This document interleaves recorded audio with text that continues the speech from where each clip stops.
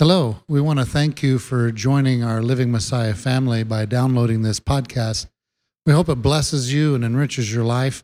We also want to encourage you, if you can and if your heart is so moved, to support this ministry by going on our website, livingmessiah.com, and donating to help us to put these podcasts in every nation, every place, so we can bring these messages to change lives, to help people grow in the Word of God. Once again, thank you so much for being part of our family. Shalom. Good evening. Welcome all of you to our Tuesday night Torah class. Thanks for coming out and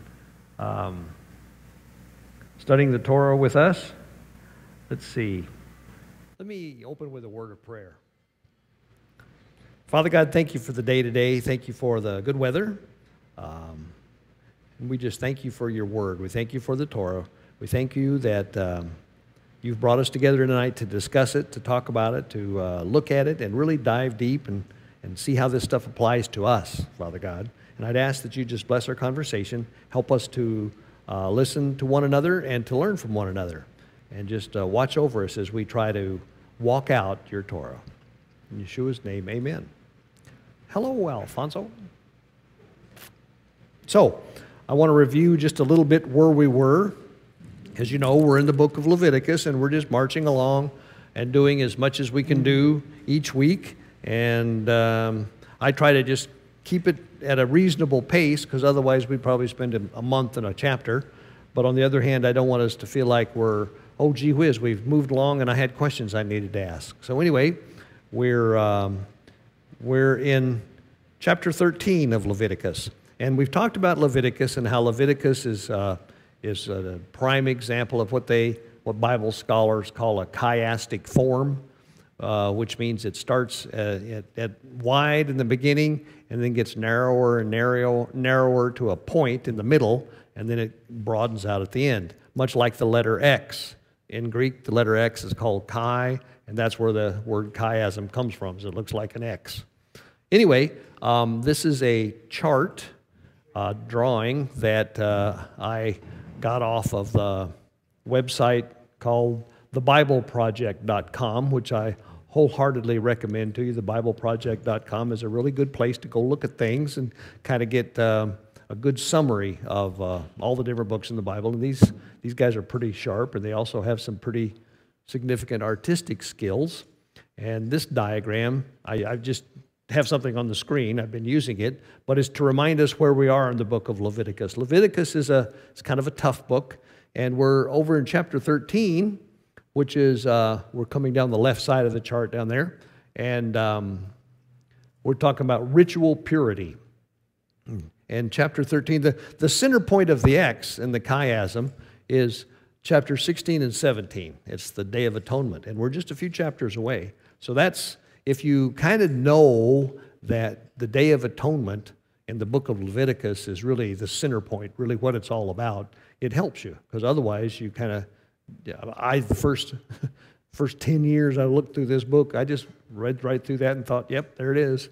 But it really is kind of the point of what they're doing. Anyway, so last week we got into this thing about chapter 13, my Bible calls it infectious skin diseases. Usually it's translated as leprosy. It has been translated as leprosy for centuries. In modern times, leprosy has been renamed Hansen's disease because it's a very specific, I found out it was bacteriological disease that's got this tremendously long incubation period. It takes like 5 years after you've contracted Hansen's disease before it becomes symptomatic. But it's a disease that slowly eats away your body, starting at the extremities, and it makes your skin look scaly. And so that's why in the Bible when they talk about leprous, the skin was leprous, white as snow. The white as snow has to do with the fact that your skin gets all scaly and white looking. But we found out that actually it's not really leprosy that they're talking about, but it is some sort of an infectious skin disease. And so we talked about that last week. We went over most of chapter 13, and I don't know. I don't want to put anybody on the spot too much, but well, maybe I won't. I'll just talk about it for a few minutes. What's the procedure if you think someone, or if you think you might have an infectious skin disease? What do you do? Beg your pardon?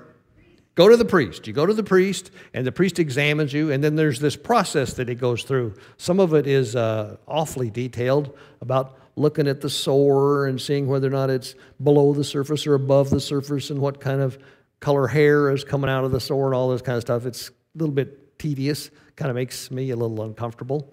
But anyway, if the priest can't determine, or the first time I think he necessarily says, well, I don't know, could be leprosy, then what do you do? Quarantine. Goes and stays by himself for 7 days. And then he comes back. And if it's grown and gotten worse, the priest says, oh, yep, you got it, bud, you got it. Or if it's gone away, it's gone better, he says, oh, I don't know what that was, but it's gone, so you're okay. Now, all of this has to do with ritual cleanness. You're not allowed to be in the camp and to be around God if you're ritually or ceremonially unclean. And these infectious skin diseases, we're going to find out there's several other things you can do to be ceremonially unclean, but the infectious skin diseases are one of those things. Mike. Oh, we have a microphone up there, but we don't have a microphone purveyor. So since you're the first guy to have the microphone, we'll just let you purvey the microphone. So when the guy was quarantined, they have to send him outside the camp? Yep. And he just lives in a tent by himself? Yep, we're going to talk about that because that's a big deal. But anyway, at the end of the week, the priest goes out and sees him and looks at it and says, oh, that's gotten better. You're okay. This is the process for cleansing now that you really don't have it. And it's got to do with washing all your clothes and shaving the hair off your body and waiting for a while. But I think we talked about some of that. And then he can come back. But if you really have leprosy, I think we didn't quite get there, but I want to make sure and read about that because that's pretty important what happens. And then we also, in the same thing, they talked about the same chapter 13. If you have a burn and the burn turns reddish and then it describes a bunch of stuff, and that might also be leprous, but of course that's not leprosy. It turns out that's probably just an infection. But back in these days, they didn't know the term infection. So there's that, and then there was baldness. Is baldness leprosy? Well, it turns out that it could be if it was caused from some kind of a rash or a sore on the head, but it's not unclean to be bald, I'm pleased to say. So that's a good thing. Let's see. I think we got over about verse 40 or so on chapter 13, and I want to read, I don't know that we read this, but let me read it, and then let's talk about it. I'm sorry, Joe. Okay, I just noticing that every 7 days, like this inspection was weekly. Well, you only had 2 chances. I mean, 2 chances, yeah. But it was 2 weeks. Yep. Then and then maybe later on another 2 weeks, yep. or so on and so forth. Yeah. And I guess the idea is in 2 weeks something's going to change. Either it's going to go away or it's going to get worse, and so then they know what to do with it. But I wanted to read verse 45 and 46 in chapter 13 of Leviticus, and we'll talk about that for a little bit. Starting in verse 45, it says, "The person with such an infectious skin disease must wear torn clothes, let his hair be unkempt, cover the lower part of his face, and cry out, 'Unclean, unclean.' As long as he has the infection, he remains unclean. He must live alone, and he must live outside the camp." So it was a pretty big deal to have leprosy, to be diagnosed with it.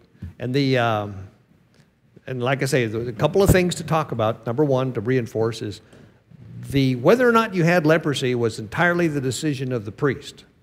And the priest didn't have anything to do with whether or not you got cured. It was assumed that God was going to cure it. But whether or not you had it was the priest's job. And the priest, he was responsible for making sure that the camp stayed clean. So if he determined that you had leprosy, then the job involved telling you had to live outside the camp. So I don't know, I remember some kind of a particular kind of a, I don't know what to call it, sad scene in one of these movies that was old, epic movies. I don't know, it might have been Ben-Hur or something like that, where people lived in the so-called leper colony outside of town, and they lived, on subsistence stuff. They were shunned. They lived, if you had leprosy and you kind of came across someone else that had leprosy, you could live together, but you lived out by yourself. And people would come and leave things, near your area and then turn around and leave. And that's how they got their food. That's how they survived, was people giving them stuff so they wouldn't just starve to death. So being a leper was a pretty bad thing.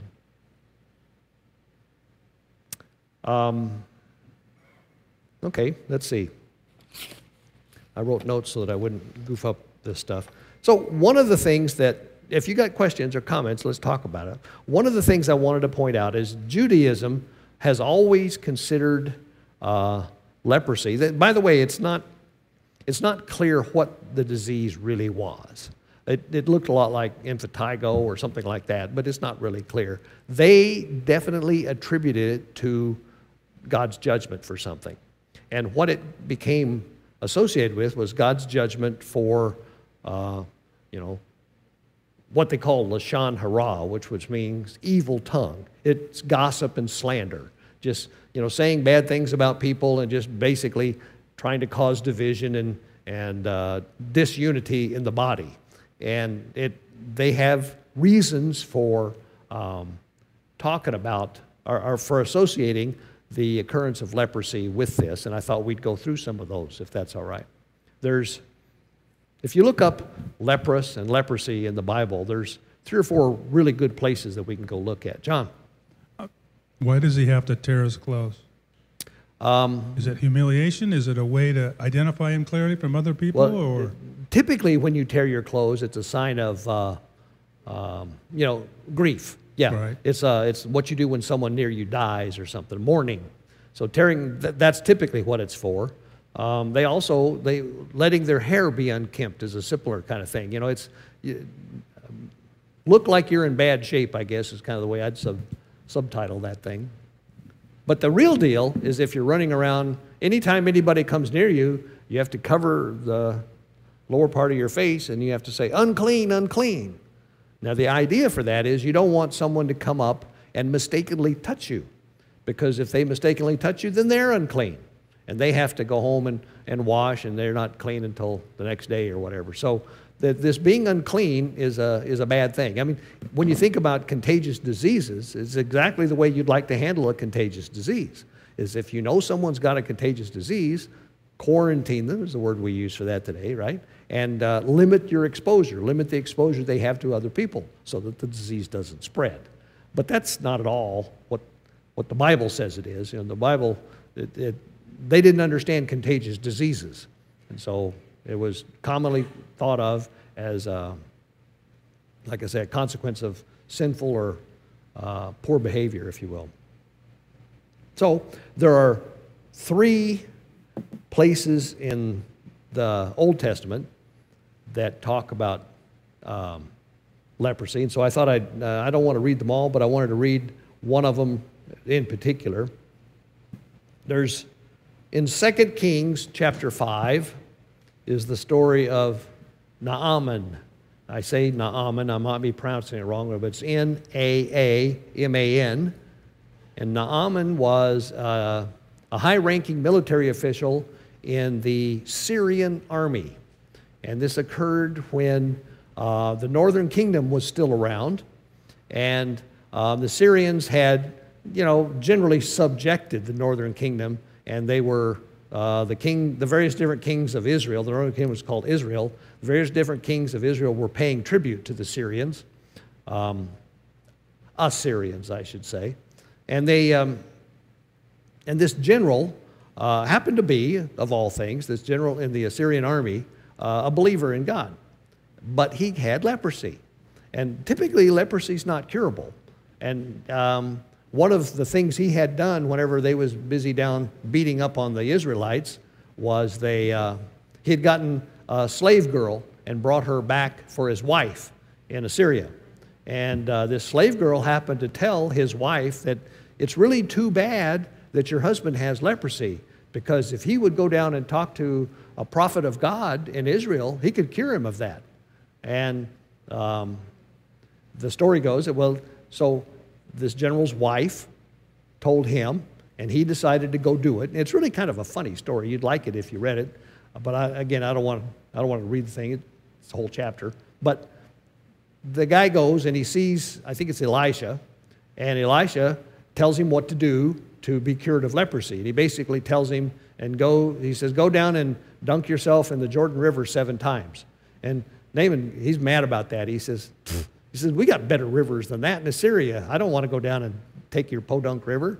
And so the prophet said, intelligently enough, he said, well, if I ask you to do something really, really hard and pay me a lot of money, would you do it? He says, well, yeah, if it would get rid of the leprosy. And he says, well, so if I tell you to do something easy and it'll get rid of the leprosy, why won't you do it?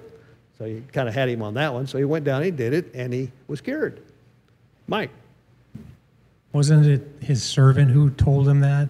Oh, I think it was. Yes. Told the Naaman. Well, he told Naaman's wife, but yes. No, Naaman's servant. Oh, that's... When Elisha told Naaman, yeah. And that's a different part of the story. Well, he was the one who told his master, hey, look, if the prophet said do this or do that, I mean, you do it, right? You go, yeah. He says, well... Yep. I think you're right. What he's asking isn't that hard. Yeah, why would you turn your nose up at something that's simple? Just because it's simple, right? Yeah. That's kind of the point. Yeah. Kind of reminds me of following the Torah. Yep. It's really not that hard. No. I don't know why people don't want to do it. You're not gonna get 100%. You're not gonna, right out the gate do everything right. But God's allowed for that. Yeah, he expects that. That's the point. It says in Deuteronomy, he says, these are not too hard for you. You can do these. Anyway, Naaman is happy enough, so excited about the fact that he was cured. He offers to give Elisha a bunch of money, and Elisha says, I don't want your money. I don't take anything. He says, okay, then let me take at least 2 donkey loads of dirt from Israel, because I want to take some earth of Israel back with me, and from now on, your God is my God, and there's an interesting part. You ought to go read the story. 2 Kings chapter 5 is a good story, and that's a good one. That's one of the places that talks a lot about leprosy. But I didn't notice anything in there that had anything that you could conceive of about evil speech or gossip and slander. Now, it never says how Naaman happened to get leprosy. One can assume that he might have done something like that, but it certainly doesn't say that. And if you assume that, then you're making it up, right? So that's one thing. The next one is in 2 Chronicles chapter 26. Yes? It seems like he was a rather successful person. Yes. Yes, he was. Well, and that might tie in with this thing in 2 Chronicles. 2 Chronicles chapter 6 talks about Uzziah. Does anybody remember the name Uzziah? Who was King Uzziah? King Uzziah, he was a Judean king. He was a king of the southern kingdom at the time of Isaiah. Because if you open the book of Isaiah, it says, in the 6th year of King Uzziah or whatever. That's who he was. He reigned for a long time, old Uzziah. But... and he was one of the few kings. Now, the northern kingdom of Israel had no king ever that the Bible says about him. He was a good man, and he was a good king. They're all terrible. Most of the ones in Judah were that way too. But Uzziah is one of the few kings that the Bible speaks highly of him. But it says as he got older, he became arrogant, and one day he got it in his head that he ought to go in and offer incense to God in the temple. And so he did that. And the priests told him, you can't do that. You're not allowed to do that. This is the job. We're our sons, our descendants, direct descendants of Aaron, and that's our job, and you're not allowed to do that. And he said, I'm the king and you aren't, so I'm going to go do it. And they all stood up to him, and immediately he was struck with leprosy. Now that's not quite evil speech either, but it's arrogance. It's kind of an attitude issue that you might be able to infer something from.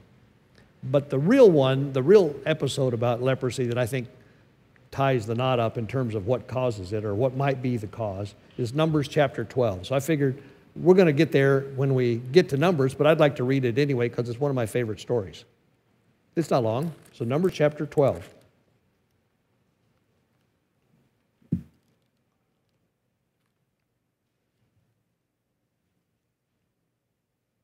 So I'll just read it if that's okay. Starting in the beginning. Miriam and Aaron began to talk against Moses. Miriam and Aaron were Moses' brother and sister, right? Talking against Moses because of his Cushite wife, for he had married a Cushite. Quote, has Yahweh spoken only through Moses, they asked. Hasn't he also spoken through us? And Yahweh heard this. It's got this. Okay, I'll read on. Now, in parentheses, now Moses was a very humble man, more humble than anyone else on the face of the earth. Now, Moses wrote the Torah, but he didn't write that line. It's in parentheses.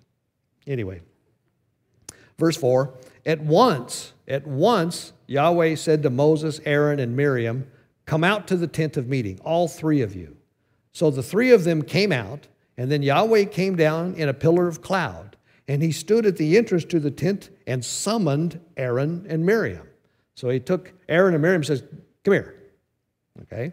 When both of them stepped forward, he said, listen to my words. When a prophet of Yahweh is among you, I reveal myself to him in visions. I speak to him in dreams. But this is not true of my servant Moses. He is faithful in all my house. With him I speak face to face, clearly and not in riddles. He sees the form of Yahweh. Why then were you not afraid to speak against my servant Moses? Boy, just yanked him up by the back of the neck is the way I look at that. The anger of Yahweh burned against them, and he left them. When the cloud lifted from above the tent, there stood Miriam, leprous like snow. Aaron turned toward her and saw that she had leprosy. And he said to Moses, please, my Lord, do not hold against us the sin that we have so foolishly committed. Do not let her be like a stillborn infant coming from its mother's womb with its flesh half eaten away. So Moses cried out to Yahweh, O God, please heal her. And Yahweh heard Moses and said, if her father had spit in her face, would she not have been in disgrace for 7 days? Confine her outside the camp for 7 days, and after that she can be brought back. So Miriam was confined outside the camp for 7 days, and the people did not move on until she was brought back. Okay? Now that, to me, ties it pretty tightly with what you might call a Lashon Hara. I mean, it's more than just evil speech, which it was, but it was this rebellious attitude that, it was similar to what Uzziah did. Uzziah said, look, I don't care that you think it's your job to go in and light incense, put incense on the altar. I'm king, and I can do it too. And so I'm going to do it. It was an arrogant attitude in defiance of what God had said. And you could see that the same thing was true of what Miriam and Aaron had done. So that's their primary reason for associating leprosy with, again, evil speech, but a little bit more than evil speech. Do you have any comments or thoughts about that? Hi, Esther. Well, let's see. We'll get you a microphone.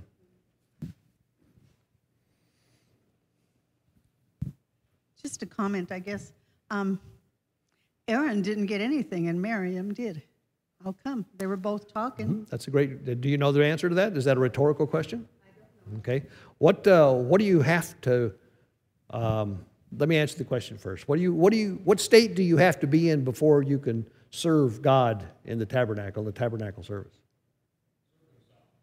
Well, that's one thing, but you have to be ceremonially and ritually clean.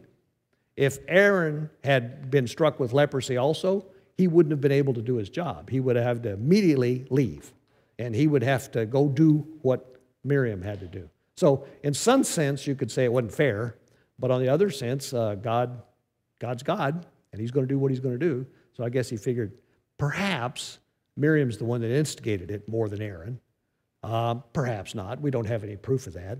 But I think it's because Aaron, God, if you will, needed Aaron to stay on the job. And if he had struck him with leprosy, he wouldn't do that.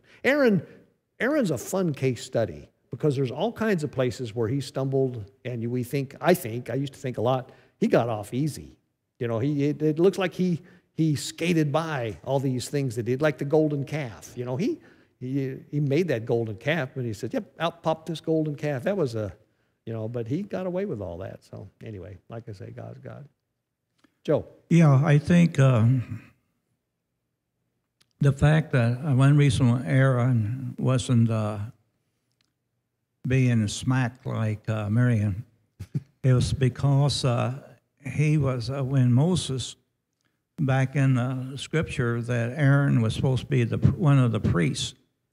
And so maybe that's, unless Miriam was the outspoken one, Aaron was weak in this, and where he was following Miriam's Yep. there. Yep, I think And that's right. I don't understand why Miriam was so much against Moses. Well, it wasn't so much that she was against him, is that there was a kind of a, if you ask me, kind of a spirit of rebellion going around. It was like, and I don't have any idea what it had to do with his Cushite wife, but they were basically just, the essence of their question was, well, I don't know who made you, our leader. You're not all that great. We hear from God just like you do. So, it was that attitude is really what was the root of the problem. But boy, I tell you, God, he didn't mess around. He said, let's talk about this right now. Any other thoughts?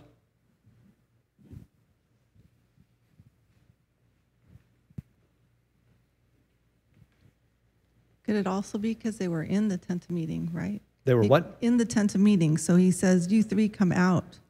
Oh, to the tent of meeting. No, they weren't in it. They were in front of it, I think. And then he said, go into it. And then he spoke. I don't think they were in it. They may have been. No, okay, so I'm confused. So they went he said, you three come out to the tent of meeting. So the three went out.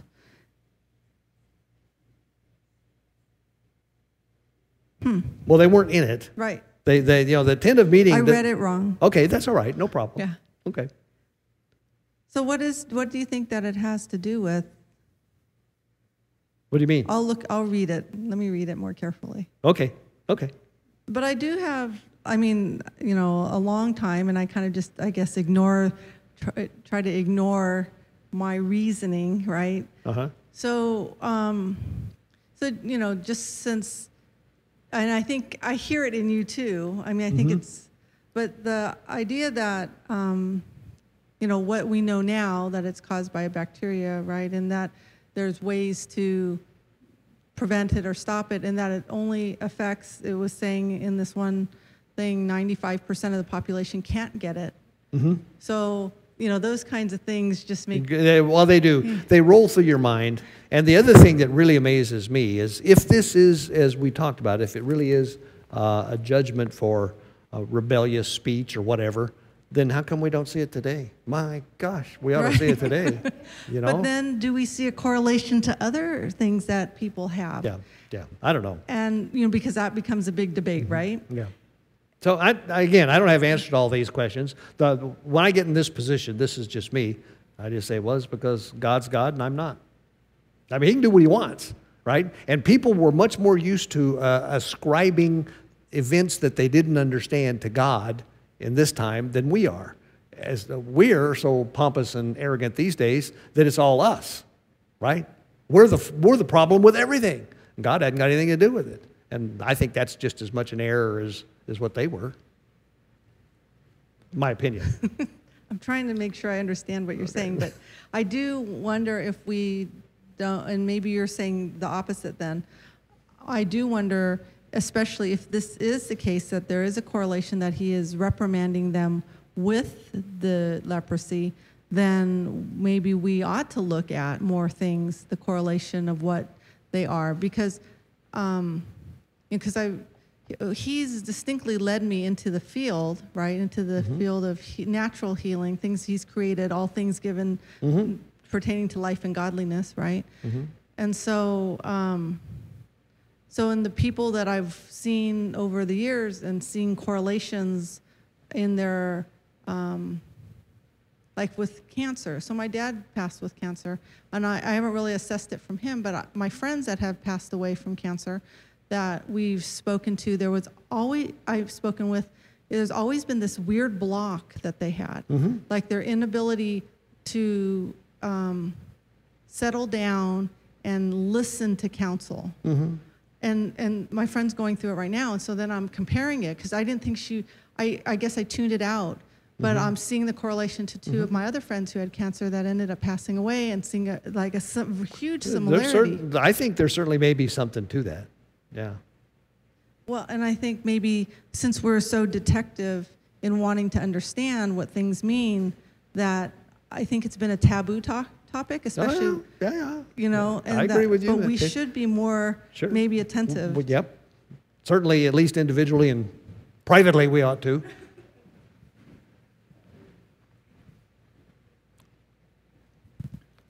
I think that Miriam was an object lesson to show the other people that, hey, you know, you're not going to do this because my anger is going to be great against you.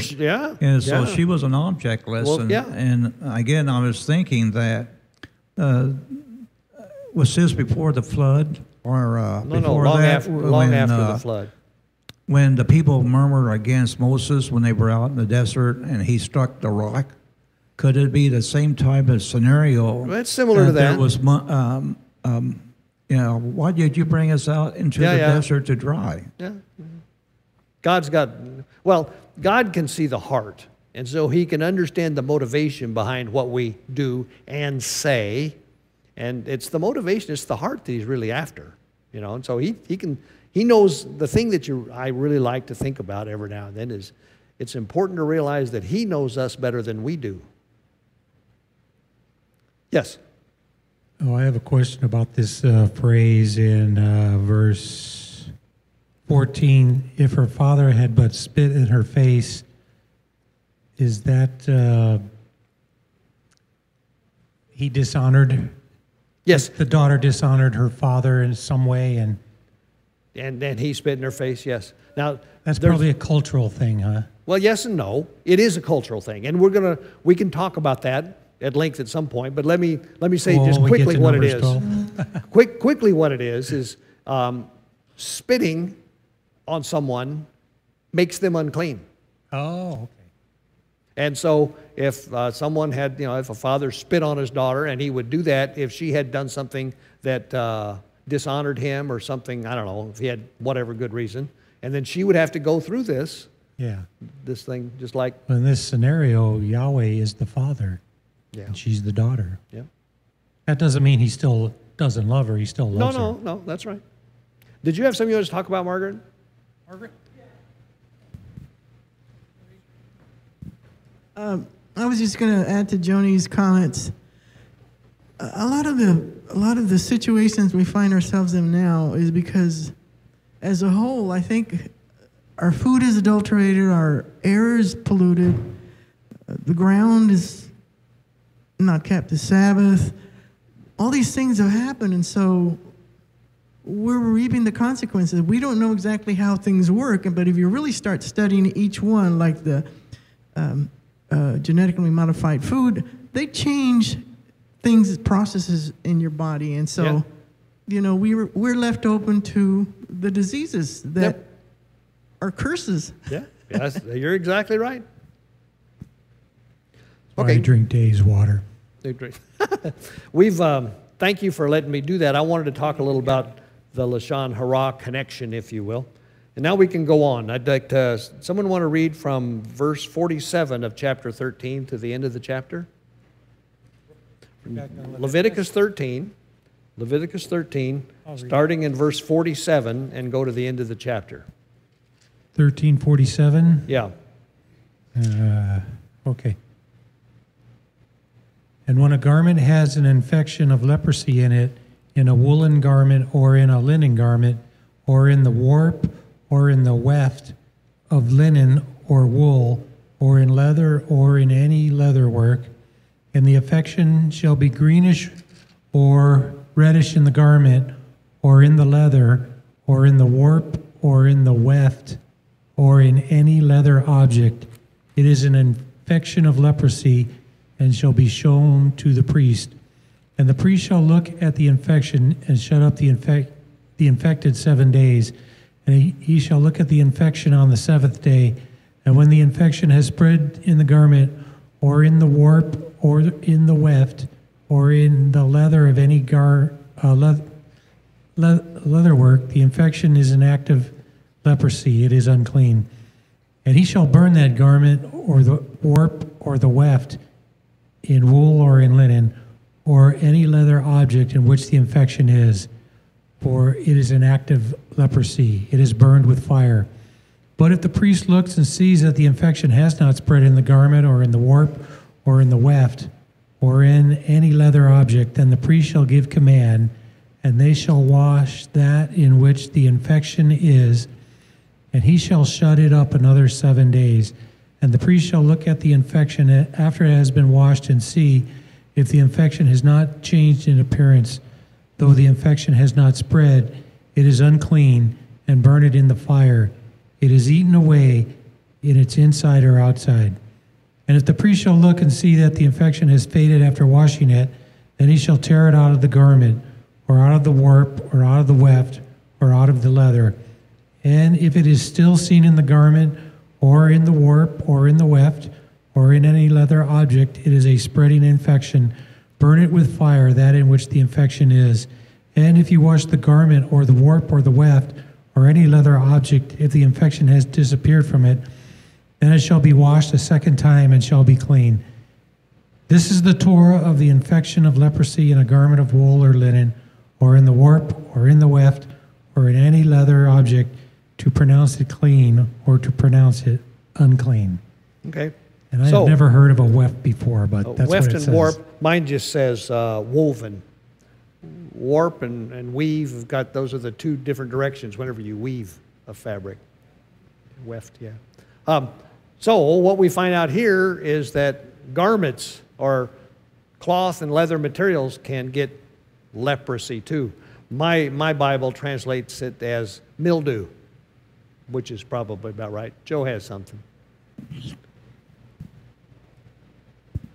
It seems, according to the scriptures, that the leprosy was both inside and out. It could be. Physically, it was in the body, but then it was affecting the clothing that a person wore. Well, that could be. Like I say, that's it's difficult for me to make the leap between leprosy on a person and leprosy on a garment. But nonetheless, here it is. And what's the procedure for how that's dealt with? Say you've got this nice, most of these people didn't have but one or two changes of clothing. So they got some nice woven tunic, and it gets this kind of black spot growing on it. What's the procedure that you go through? Do you want to talk about that, or do you have a...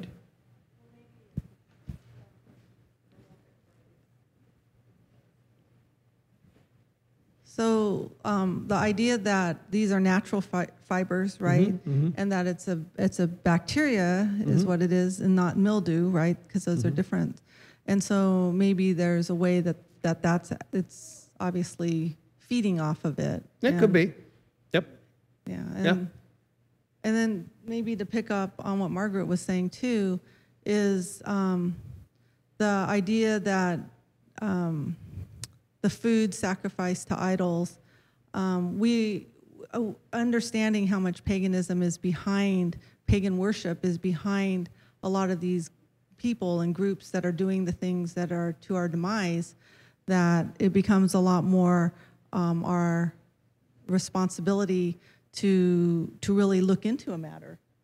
And then that's part of, why we've gotten to the place of not doing that, because we've been taught not to, and we've been brainwashed, if you would, or continually indoctrinated to either think we can't do anything about it, or that especially as believers, that we're not supposed to go so deep.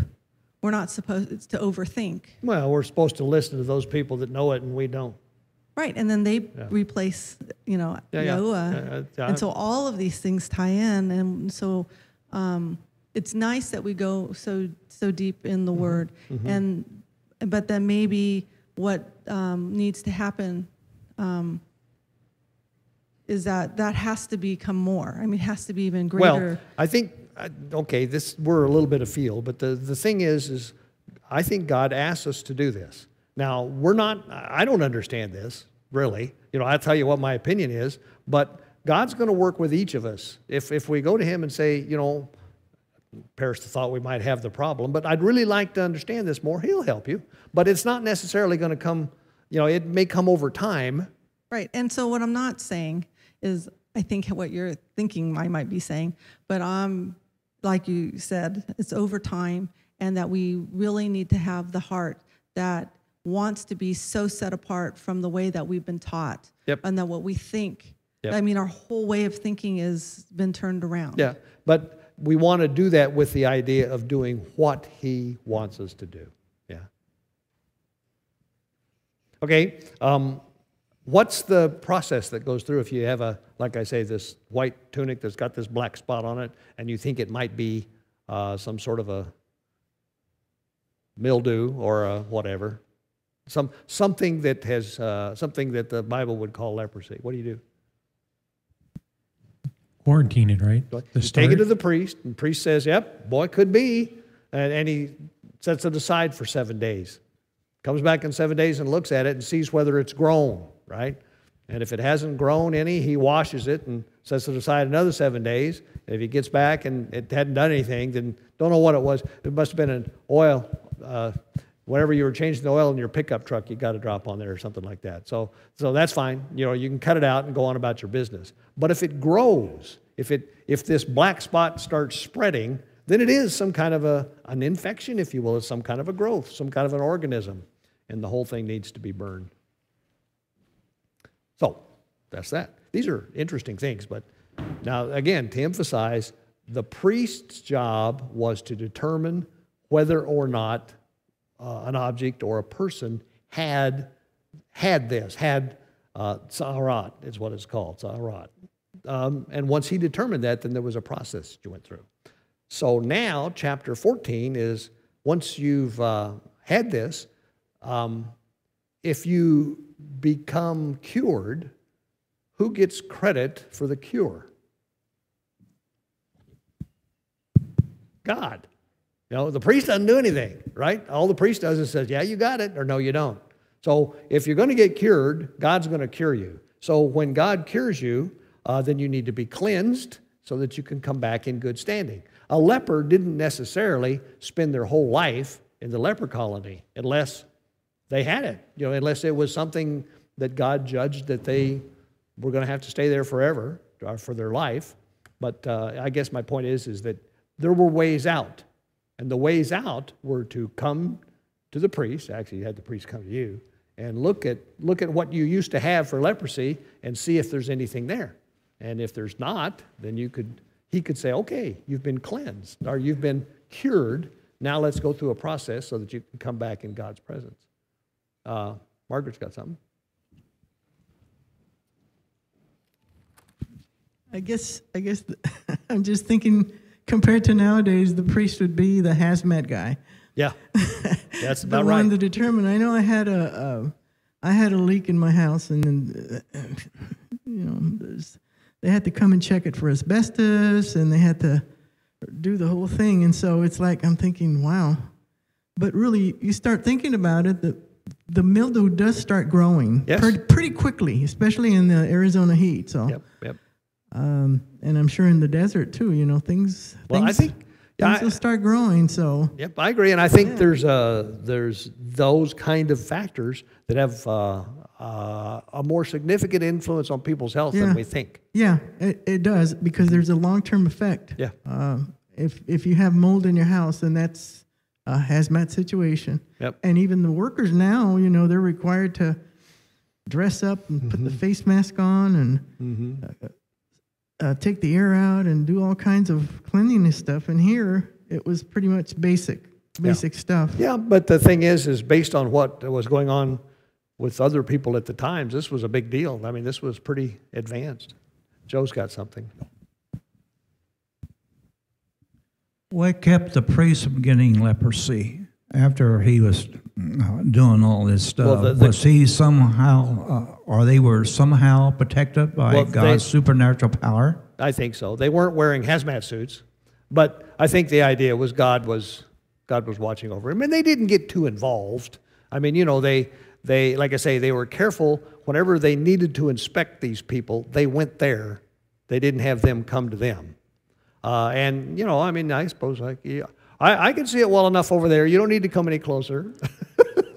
I don't know. Okay. So chapter 14 is how you get cleansed after you've been cured with leprosy. Would somebody like to read chapter 14, 32, verses 1 through 32 of chapter 14, after you get through eating your popcorn? That was a dirty trick to play on you, wasn't it? Yeah. That's because we like you so much.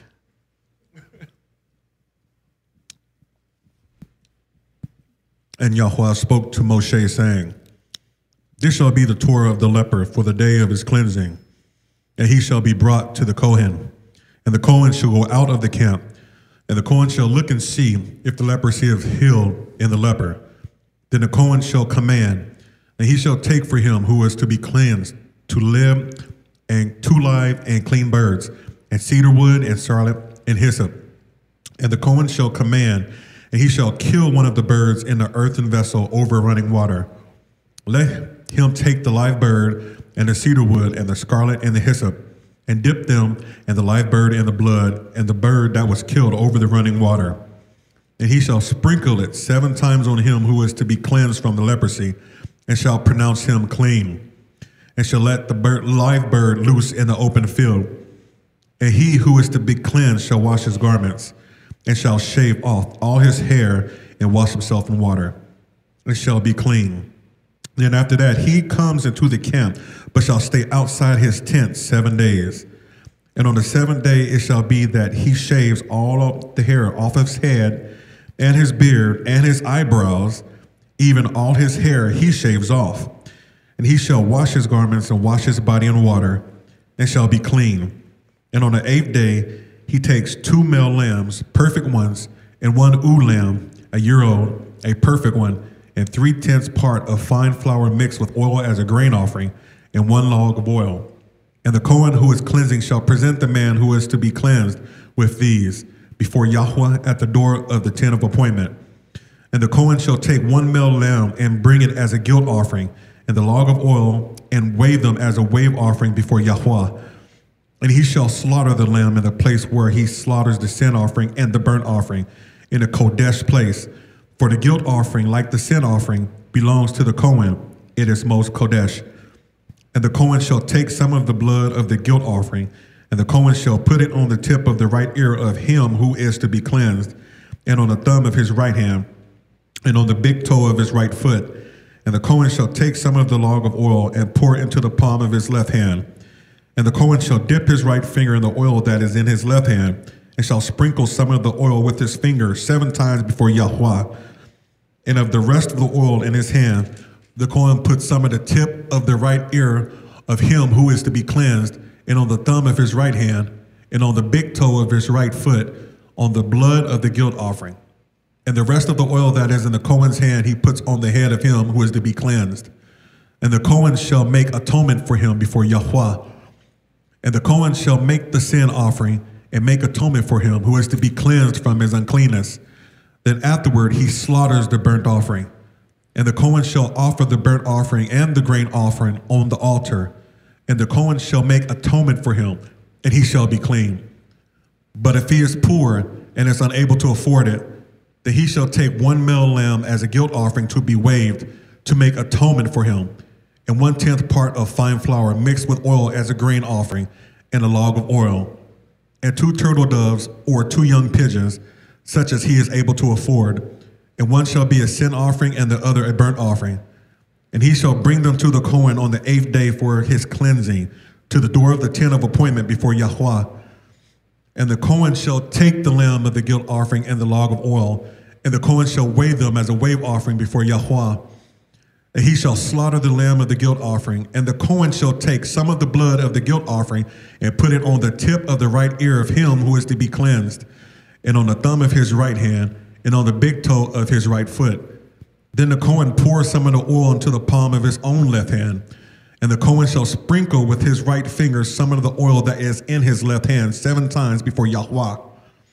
And the Cohen shall put some of the oil that is in his hand on the tip of the right ear of him who is to be cleansed, and on the thumb of the right hand, and on the big toe of his right foot, on the place of the blood of the guilt offering.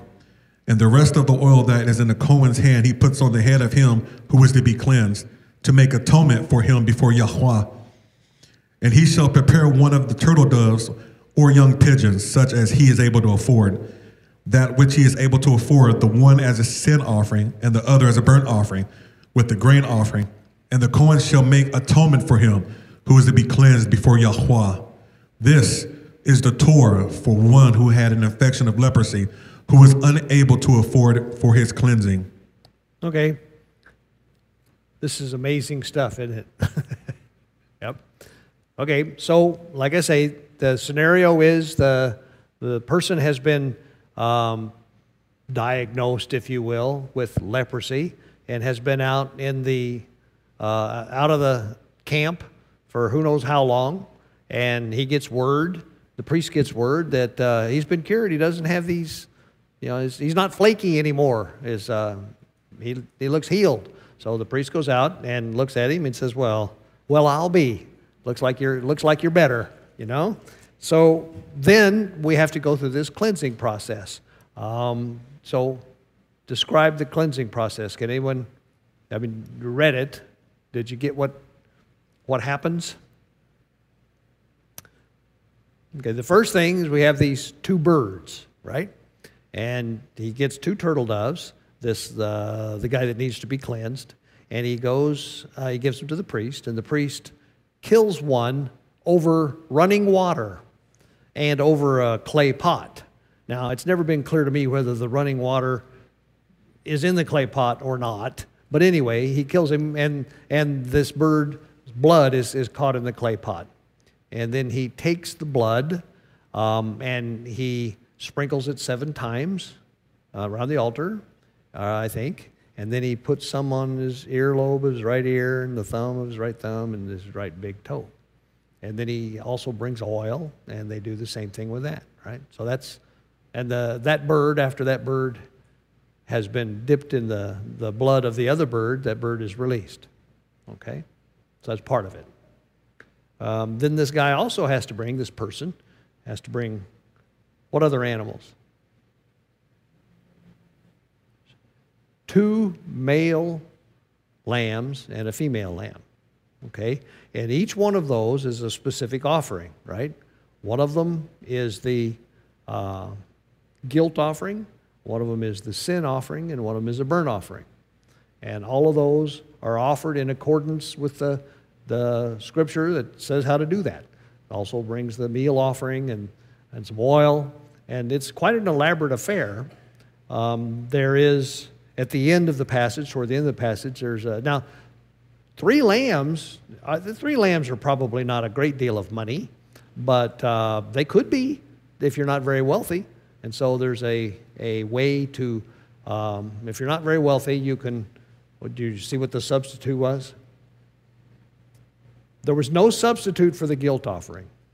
One of the male, you had to have a male lamb for the guilt offering in any case. But you could substitute pigeons or doves, 1 each for the sin offering and the burnt offering. And that all had to be done. Do you remember the significance of the blood and the oil on the right ear and the right thumb and the right big toe? Do you remember what we saw for the kind of the thought behind that, Joe? I think it's interesting, the right ear, the right toe, the right, Yep. there's that. And even in today's, with people who do the aromatic therapy, in all the books, it's the same principle, the right ear, the right thumb, the right this, the right that. Okay. And I think it's interesting that, but one of the things that I don't understand is you take the oil in the left hand and you take the oil from that hand to the right hand. What was the purpose of that? Well, you had to go from one to the other. I mean, you put some oil in this hand and he takes it and does this with it. So the oil sits in the left hand and he takes it with his right hand and does the earlobe or whatever he's doing. So that's the significance.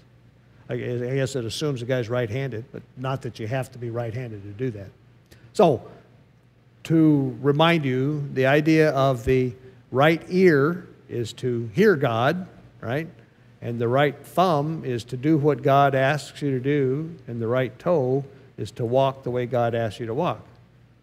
Okay, so that's doing, hearing, doing, and walking. Does this look like similar to anything else we've looked at?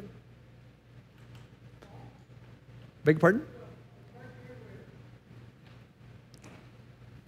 The part where they do the cleansing here, where they have to shave all their hair in verse 8. Yep. Didn't Paul Yep. have to go through all that? Yep. Where they Yep. shave Yep. all the hair of their head and their face and everything. Now, that was for a different purpose, Yeah. but that's It's the same kind of cleansing thing. type. Yep, it is. Well, I was going to, there is a, well, we'll talk about the lepers in the New Testament here in just a minute because that's important with respect to this. But this is what had to happen in order for these people to be cleansed and then able to come back into camp and to participate with the life of the Israelites, of their people. Let's see if someone was going to say. And when it was done, partway through here, the priests pronounced them clean, right? And also, if you noticed, those the guilt offering and the sin offering, the priests got a part of that offering. Remember back when we were looking at those offerings, those part of the animal belonged to the priest. So the priest got something out of that too. I guess what I was going to do is there are a couple of things about lepers in the New Testament that I thought might be into the Brit Hadashah. I got to quit using this old Christian terminology, right? And let's see, there's one story that's talked about in 3 of the Gospels, Matthew, Mark, and Luke. And I think the best one to read it out of is Mark. So let's go to Mark chapter 1.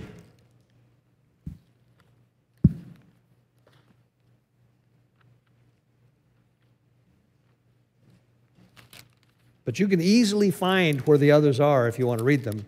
How would you go about doing that?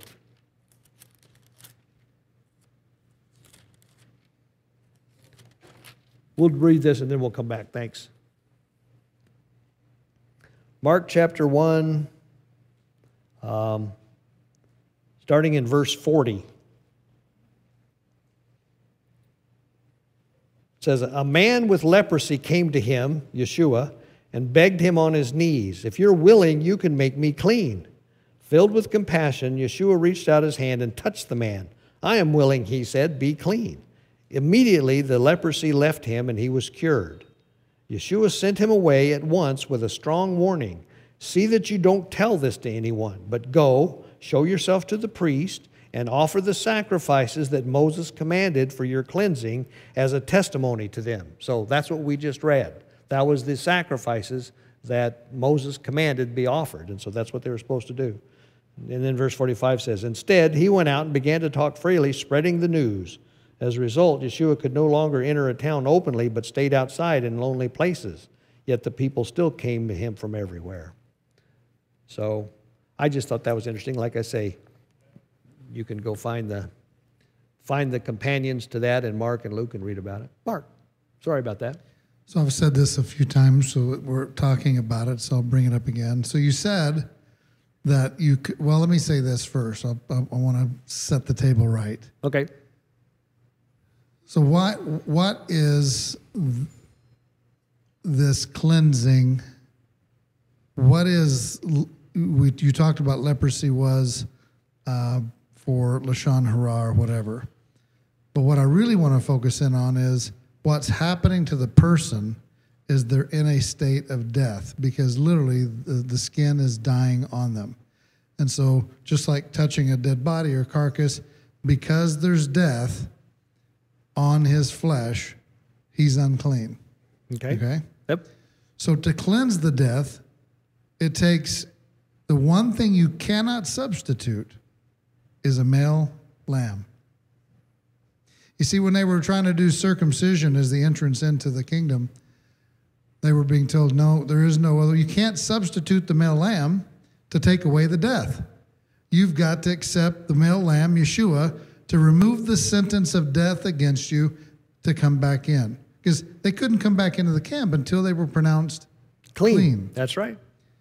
So what's interesting about this is, just like you have two birds, one's killed over running water, the other one's set free. So Barabbas, which is the son of the father, he's standing beside Yeshua and he's set free. Yep. Yeshua, likened to the bird that's killed over running water, is killed on, I believe, the Mount of Olives over the running water of the Kidron.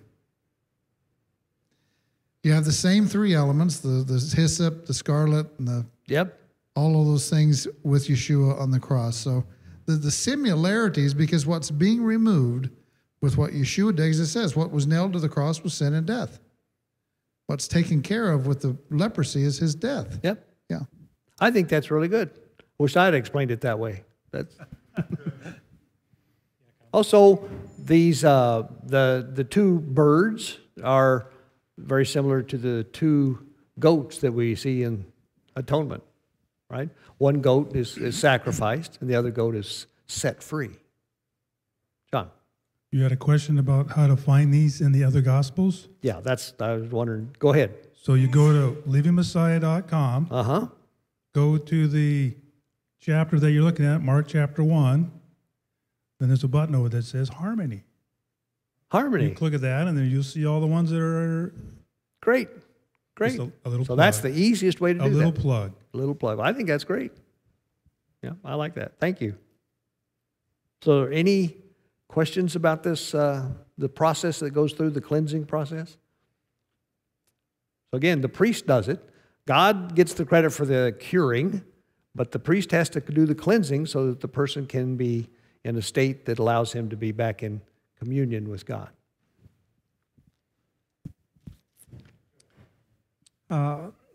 Leprosy could be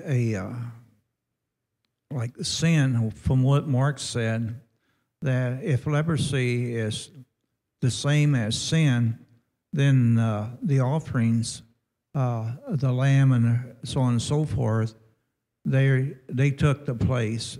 And what Mark said, I don't know how I put this, but if leprosy is sin, let's say, and then the offerings that the person who was had the leprosy went to the priest and did the sacrifices.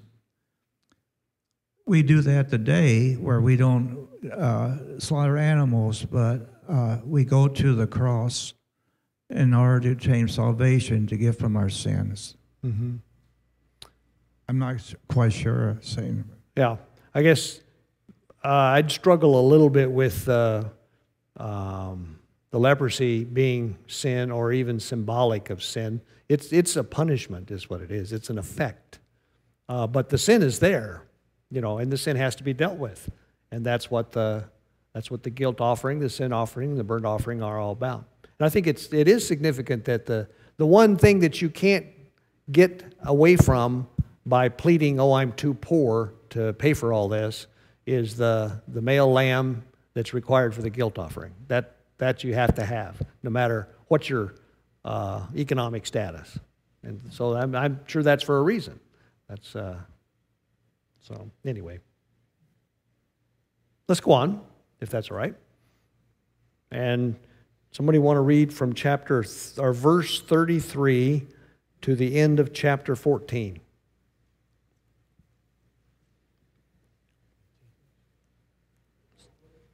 Leviticus chapter 14, verse 33 to the end of the chapter.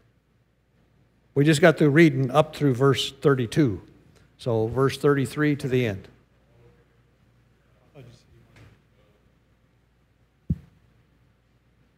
Leviticus. 14. Leviticus chapter 14, verses 33 to the end of the chapter. To the end of the chapter. And Yahweh spoke to Moshe and to Aaron, saying, when you come into the land of Canaan, yep. Canaan, which I am giving you as a possession, and I put a plague of leprosy in a house in the land of your possession. Then shall the one who owns the house come and inform the priest, saying, it seems to me that there is some plague in the house, and the Kohen shall command, and they shall empty the house before the priest, Kohen, in my scripture means priest. Yep. And the Kohen shall command, and they shall empty the house before the Kohen goes in to look at the plague, so that all that is in the house is not made unclean. And after that, the Kohen goes in to look at the house, and he shall look at the plague and see if the plague is on the walls of the house with sunken places, greenish or reddish, which appear to be deep in the wall. Then the Kohen shall go out of the house to the door of the house and shut up the house 7 days. And the Kohen shall come again on the 7th day and look and see if the plague has spread on the walls of the house. Then the Kohen shall command, and they shall remove the stones with the plague in them. And they shall throw them outside the city into an unclean place. While he lets the house be scraped inside all around, and the dust that they scrape off, they shall pour out in an unclean place outside the city. And they shall take other stones and put them in the place of those stones, and take other mortar and plaster the house. And if the plague comes back and breaks out in the house after he has removed the stones, after he has scraped the house, and after it is plastered, then the Kohen shall come and look and see if the plague has spread in the house. It is an active leprosy in the house, it is unclean. And he shall break down the house, its stones and its timbers, and all the plaster of the house. And he shall bring them outside the city to an unclean place. And he who goes into the house all the days while it is shut up becomes unclean until evening. And he who lies down in the house has to wash his garments, and he who eats in the house has to wash his garments. However, if the Kohen indeed comes in and looks at it and sees that the plague has not spread in the house after the house was plastered, then the Kohen shall pronounce the house clean, because the plague is healed. And to cleanse the house, he shall take 2 birds, and cedar wood, and scarlet, and hyssop. And he shall kill one of the birds in the earthen vessel over running water. And he shall take the cedar wood, and the hyssop, and the scarlet, and the live bird, and dip them in the blood of the slain bird, and in running water, and shall sprinkle the house 7 times. He shall thus cleanse the house with the blood of the bird, and the running water, and the live bird, and with the cedar wood, and with the hyssop, and with the scarlet. And he shall let the live bird loose outside the city in the open field, and shall make atonement for the house, and it shall be clean.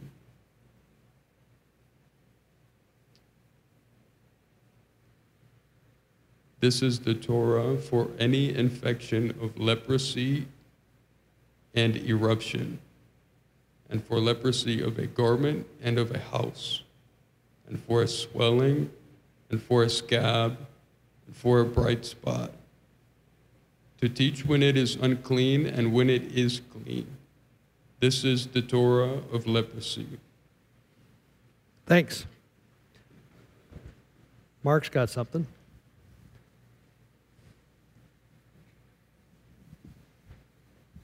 So I'm reminded several times reading through here, 3 of the weapons that the Almighty uses, he says many, many times, is sword, famine, and plague. Well, this is a plague. Yep. So who's doing it? Because that's one of his weapons. The other thing is I'm reminded of how the house is torn down because of the leprosy or the mark of leprosy, is how God, to both the northern and southern kingdom, he tore down everything because of the death or the sin or the uncleanness that was in it. He had the enemies come in and level it. Yep. Completely destroy it. He got rid of all of the sin and all of the uncleanness completely because it just kept breaking out. Yeah. It kept growing. Yeah. Yeah. He would try to pull a couple of stones out and put it, and it just kept getting bad, worse and worse. So Yeah. he had to come in and tear it down. Yeah. So this is how you cleanse a house that has leprosy, if you will, right? You go in, and if there's a growth on the wall, they come in, they take everything out first, and you're not allowed back in there because you'll be contaminated. And then they come in and they dig out the stones that are that look like they've got this black stuff growing on them. I guess it says reddish or greenish. And then they take those out and they take the plaster out and put it in an unclean place outside the city. And then they come in and they clean it all up and put new plaster on it and let it sit for 7 days. They come back and they see, has it returned? And I think it might be twice they do that. But anyway, if it's not returned, they say, okay, fine. But if it's returned, then you're done. Tear the thing down. The whole house. Boy, that'd be a bummer, wouldn't it? But that's this is very interesting stuff. Yeah. Doesn't matter. Yep. So that's the the end of the 2 or 3 chapters that are on leprosy, on whether you want to call it plague or mildew, the way mine does, or fungus, or yeah, it does. It's really interesting. So we got time. We'll move on to the next one, chapter 15.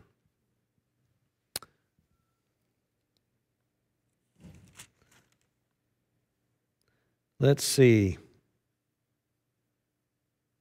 Let's read chapter 15 through verse 18, from the beginning through verse 18. This is more about uncleanness, things that cause uncleanness. Who would like to read chapter 15 from verse 1 through 18?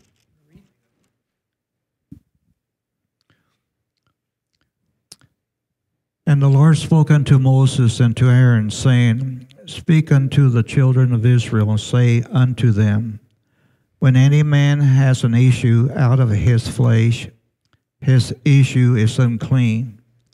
And this shall be his uncleanness in his issue, whether his flesh runs with his issue, or his flesh be stopped from his issue. It is his uncleanness. Every bed whereon he has the issue lieth shall be unclean, and everything whereon he sitteth shall be unclean. And whosoever touches his bed shall wash his clothes, and bathe himself in water, and be unclean until the evening. And he that sitteth on anything whereon he has the issue shall wash his clothes and bathe himself in water, and be unclean until the evening. And he that touches the flesh of him that has the issue shall wash his clothes and bathe himself in water, and be unclean until the evening. And if he that has the issue spit upon him that is clean, then he shall wash his clothes and bathe himself in water, and be unclean until the evening. And what saddle soever he that has the issue ride upon shall be unclean. And whosoever touches anything that was under him shall be unclean until the evening. And he that beareth those things shall wash his clothes and bathe himself in water, and be unclean until the evening. And whomsoever he that has the issue touches without having rinsed his hands in water, he shall wash his clothes and bathe himself in water, and be unclean until the evening. And the earthen vessels with he that has the issue touches shall be broken, and every vessel of wood shall be rinsed in water. And when he that has an issue is clean of his issue, then he shall number to himself 7 days for his cleaning, and wash his clothes, and he shall bathe his flesh in running water, and shall be clean. And on the 8th day he shall take to him 2 turtle doves or 2 young pigeons, and come before the Lord unto the door of the tent of the meeting, and give them unto the priest. And the priest shall offer them, the one for the sin offering, and the other for a burnt offering. And the priest shall make atonement for him before the Lord for his issue.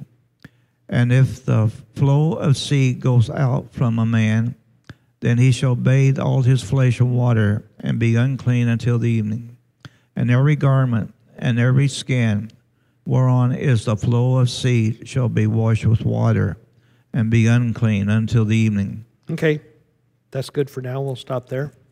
So, this is an interesting thing. Now, it's important to realize that this is ceremonial uncleanness. It's not sin we're talking about here.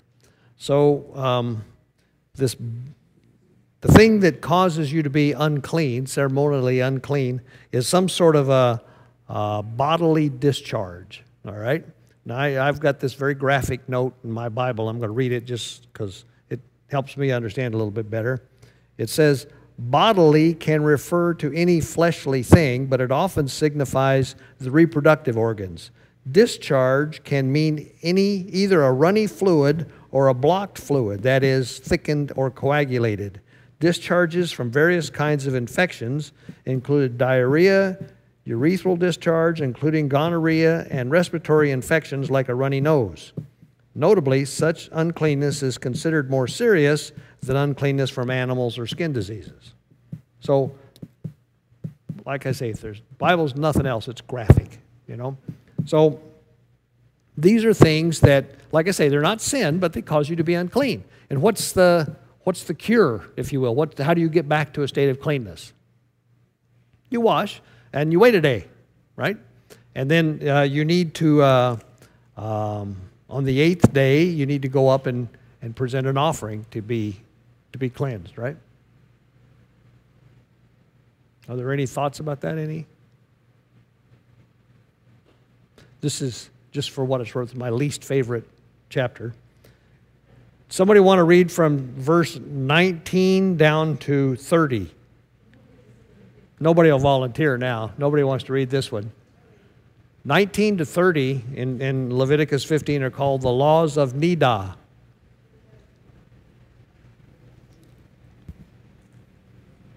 Leviticus 19. 15. 15, 19, 18. We only read through 17. 18. The woman also with whom she shall lie with the seed of copulation, they should both bathe themselves in water and be unclean until the evening. And if a woman have an issue and her issue is in her flesh be blood. She shall be put apart 7 days, and whosoever touches her shall be unclean until evening. And everything that she lies upon her separation shall be unclean. Everything also that she sits upon shall be unclean. And whosoever touches her bed shall wash his clothes and bathe himself in water and be unclean until the evening.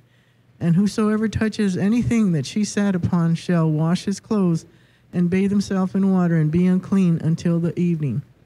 And if it be on her bed or anything whereon she sits, when he touches it, he shall be unclean until the evening.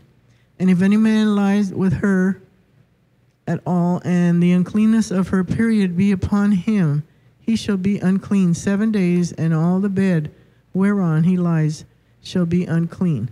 And if a woman have an issue of her blood many days out of time of her separation, or if it run beyond the time of her separation, all the days of the issue of her uncleanness shall be as the days of her separation. She shall be unclean. Every bed whereon she lies all the days of her issue shall be unto her as the bed of her separation. And whatsoever she sits upon shall be unclean as the uncleanness of her separation. And whosoever touches those things shall be unclean, and shall wash his clothes and bathe himself in water and be unclean until the evening. But if she be cleansed of her issue, and she shall number to herself 7 days, and after that she shall be clean. And on the 8th day she shall take unto her 2 turtle doves and 2 young pigeons, and bring them unto the priest to the door of the meeting tent of the congregation. And the priest shall offer the one for a sin offering and the other for a burnt offering, and the priest shall make an atonement for her before Yahweh, for it is the issue of her uncleanness. Thus, That's okay. Well, let's talk about those, and then I'll read those last 2 sentences in a minute, last 2 verses. So, the first part of the chapter seems to be about male uncleanness, and this seems to be about female uncleanness. So, what's the rule? If a woman is in her period, she's unclean.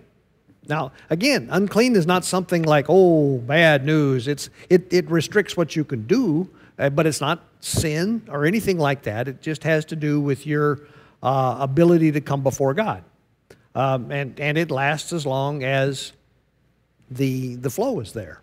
I'm reminded of the story, you remember Rachel, when her father was out looking for the idols, the household idols that she had stolen, and she had them in her camel saddle, and she was sitting on them, and he comes in and looking through her stuff, and she says, I'm in my monthly period here, so otherwise I'd get up. And he says, okay, that's fine, right? So obviously they knew about it back then, didn't they?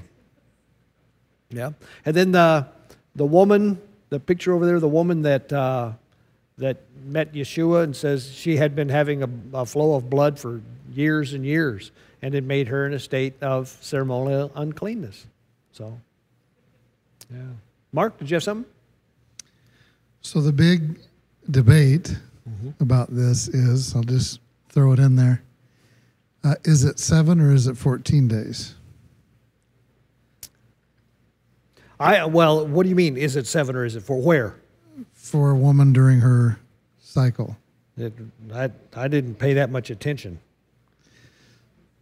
And I'm not saying which way I lean to or what is the right thing, but it says here in verse 28, when she becomes clean from her discharge, then she shall count off for herself 7 days, and after that she will be clean. Mine says on the eighth day, yeah.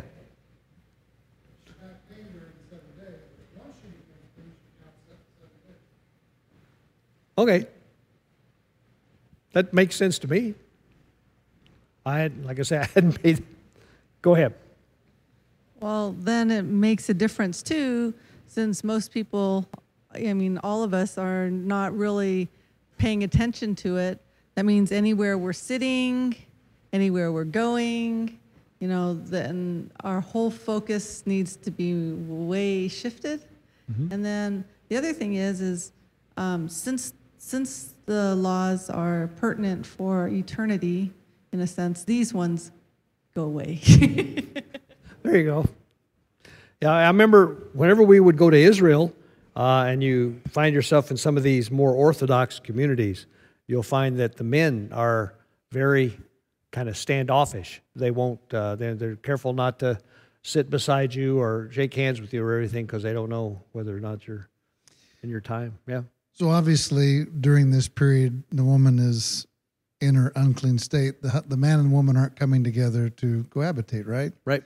It's very interesting that the woman is at her most susceptible to become pregnant at the 14th day. Ah, I did not know that. So there was a hidden agenda in that question of yours. Okay. Interesting things, this. So beg your pardon? I'll read the last two verses because to me they kind of sum up everything. Verse 31 says, "You must keep the Israelites separate from things that make them unclean, so they will not die in their uncleanness for defiling my dwelling place, which is among them. These are my regulations for a man with a discharge, for anyone made unclean by an emission of semen, for a woman in her monthly period, for a man or a woman with a discharge, or for a man who lies with a woman who is ceremonially unclean." So it's about uncleanness. It says, these, you must teach them, you must keep them, Israelites, separate from things that make them unclean. Because God can't have communion with you if you're in an unclean state. I don't fully understand it, but it's pretty clear that's what we're talking about. In verse 31, that's very interesting. It says, "The children of Israel from their uncleanness, lest they die in their uncleanness." What's that? Well, I'm not sure, but it makes me think back on Nadab and Abihu. I mean, aside from the fact that they were offering unauthorized fire, if you will, they may have been unclean. I think we can show you places where, or we can go to places where if you touch God's holy articles in the state of uncleanness, you die. I mean, he told the Israelites not to set foot on the mountain and things like that. I think that's what it's talking about. But I could be wrong. Did you have a different thought?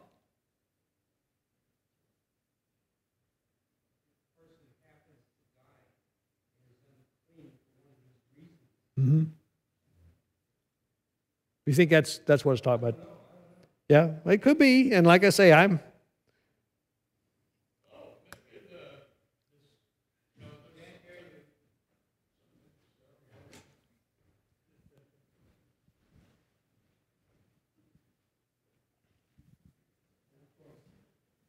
before you die, you want to see your loved ones. Okay. Naturally. Yeah. Or there might be something you want to do. But if you're unclean, you see, yeah, you may not have that option. And if so, it would cause a chain of events causing uncleanliness, a lot of cleaning. Okay. Mine sends me in a different direction, the way it's translated. It says, keep the Israelites separate from the things that make them unclean, so they will not die in their uncleanness for defiling my dwelling place, which is among them. So I didn't view it as it's bad if they die in their uncleanness. I viewed it's bad that they die. So, but I could be wrong. Okay, we first started out with the dietary laws of God. That's quite a while ago, but to keep them healthy and everything else like that. Then we go to the different diseases and the remedy for that, not only for the body itself, but for the surrounding things. That now we're up to another point where God is protecting the people of Israel from all this. Or I don't know if the other nations were involved in this, but I know that the dietary law, the health of the Israelites, and everything else all seems to come together. It's a progression. Well, I see your point, but I'm going to disagree a little bit in that he makes it pretty clear it's not about health, although it does have benefits in that regard. It's about uncleanness. You know, it's what he demands of us in order to be close to him. And in order to have communion with him, we have to be clean.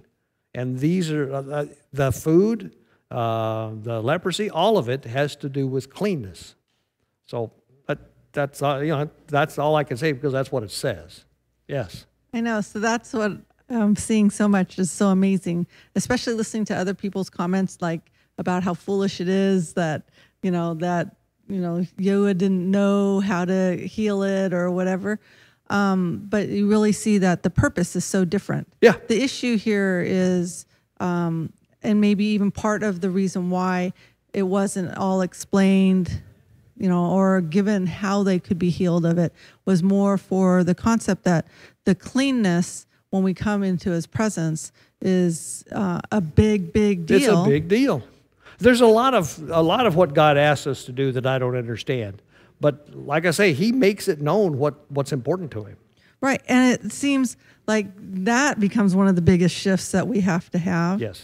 And then the other thing is with all of these sacrifices, then at least the Levitical priests were being fed well.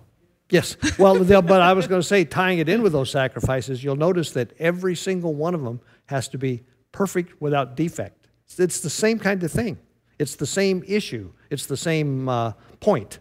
Don't come to me with lame animals and stuff like that. They need to be perfect. They need to be the best. Well, and also you need to be clean. Also, things that people don't understand. Like I found when one of the sites was saying, it's like you can hear them not understanding, and part of it too is like the purpose of giving those offerings, and then the whole cycle of it. Like they're like, it's so foolish because they're just wasting these animals.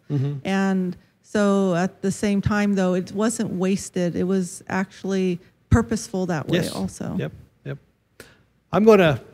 We're late. You know how I am. I hate to be late. You guys are all doing very good being on time. Go ahead, Mike. Oh, I just wanted to say, I forgot.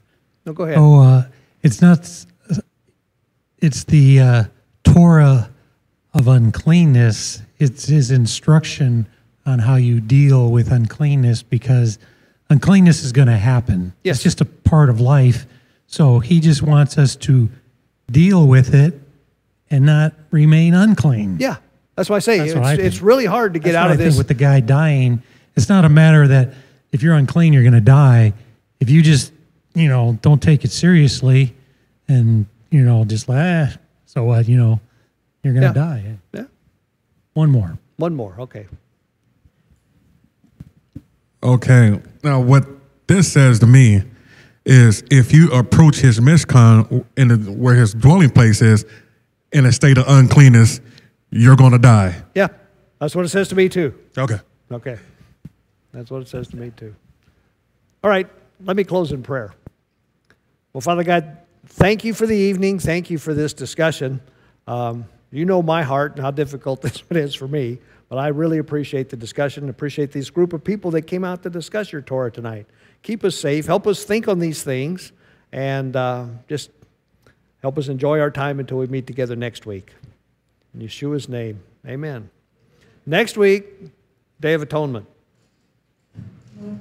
So I'm excited about that one. By the way, if you look at that, it's 1 through 15. Yep. And you get to go to Atonement. There's your 14 days. Yep, okay. Yay.